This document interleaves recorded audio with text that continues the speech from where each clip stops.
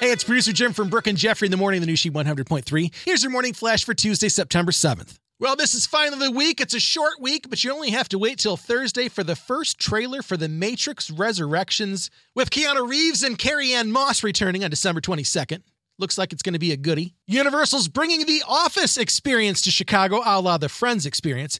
The exhibit will span over 2 stories and include 17 rooms. Guests can take pictures in places throughout the Dunder Mifflin office like Pam's desk and Michael's office. Attendees can also celebrate and relive iconic moments like the Dundie Awards, Jim and Pam's love story, Kevin's famous chili spill, or the beach day games from the 3rd season.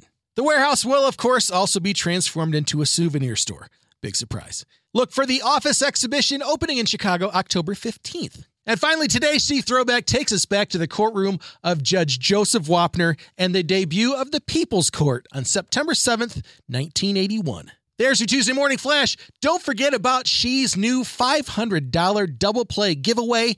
I got to give away the first $500 to Swan of Crystal Lake this morning. Click over to WSHEChicago.com and find out who the artist of the day is tomorrow. Then after the second song plays at 9:20 a.m., 2:20 p.m., or 5:20 p.m., be the 20th caller and you will win $500 cold hard cash. Easy peasy. Have a great day, and thanks again for listening to the new Sheet 100.3. Hits the 80s, 90s, and 2000s.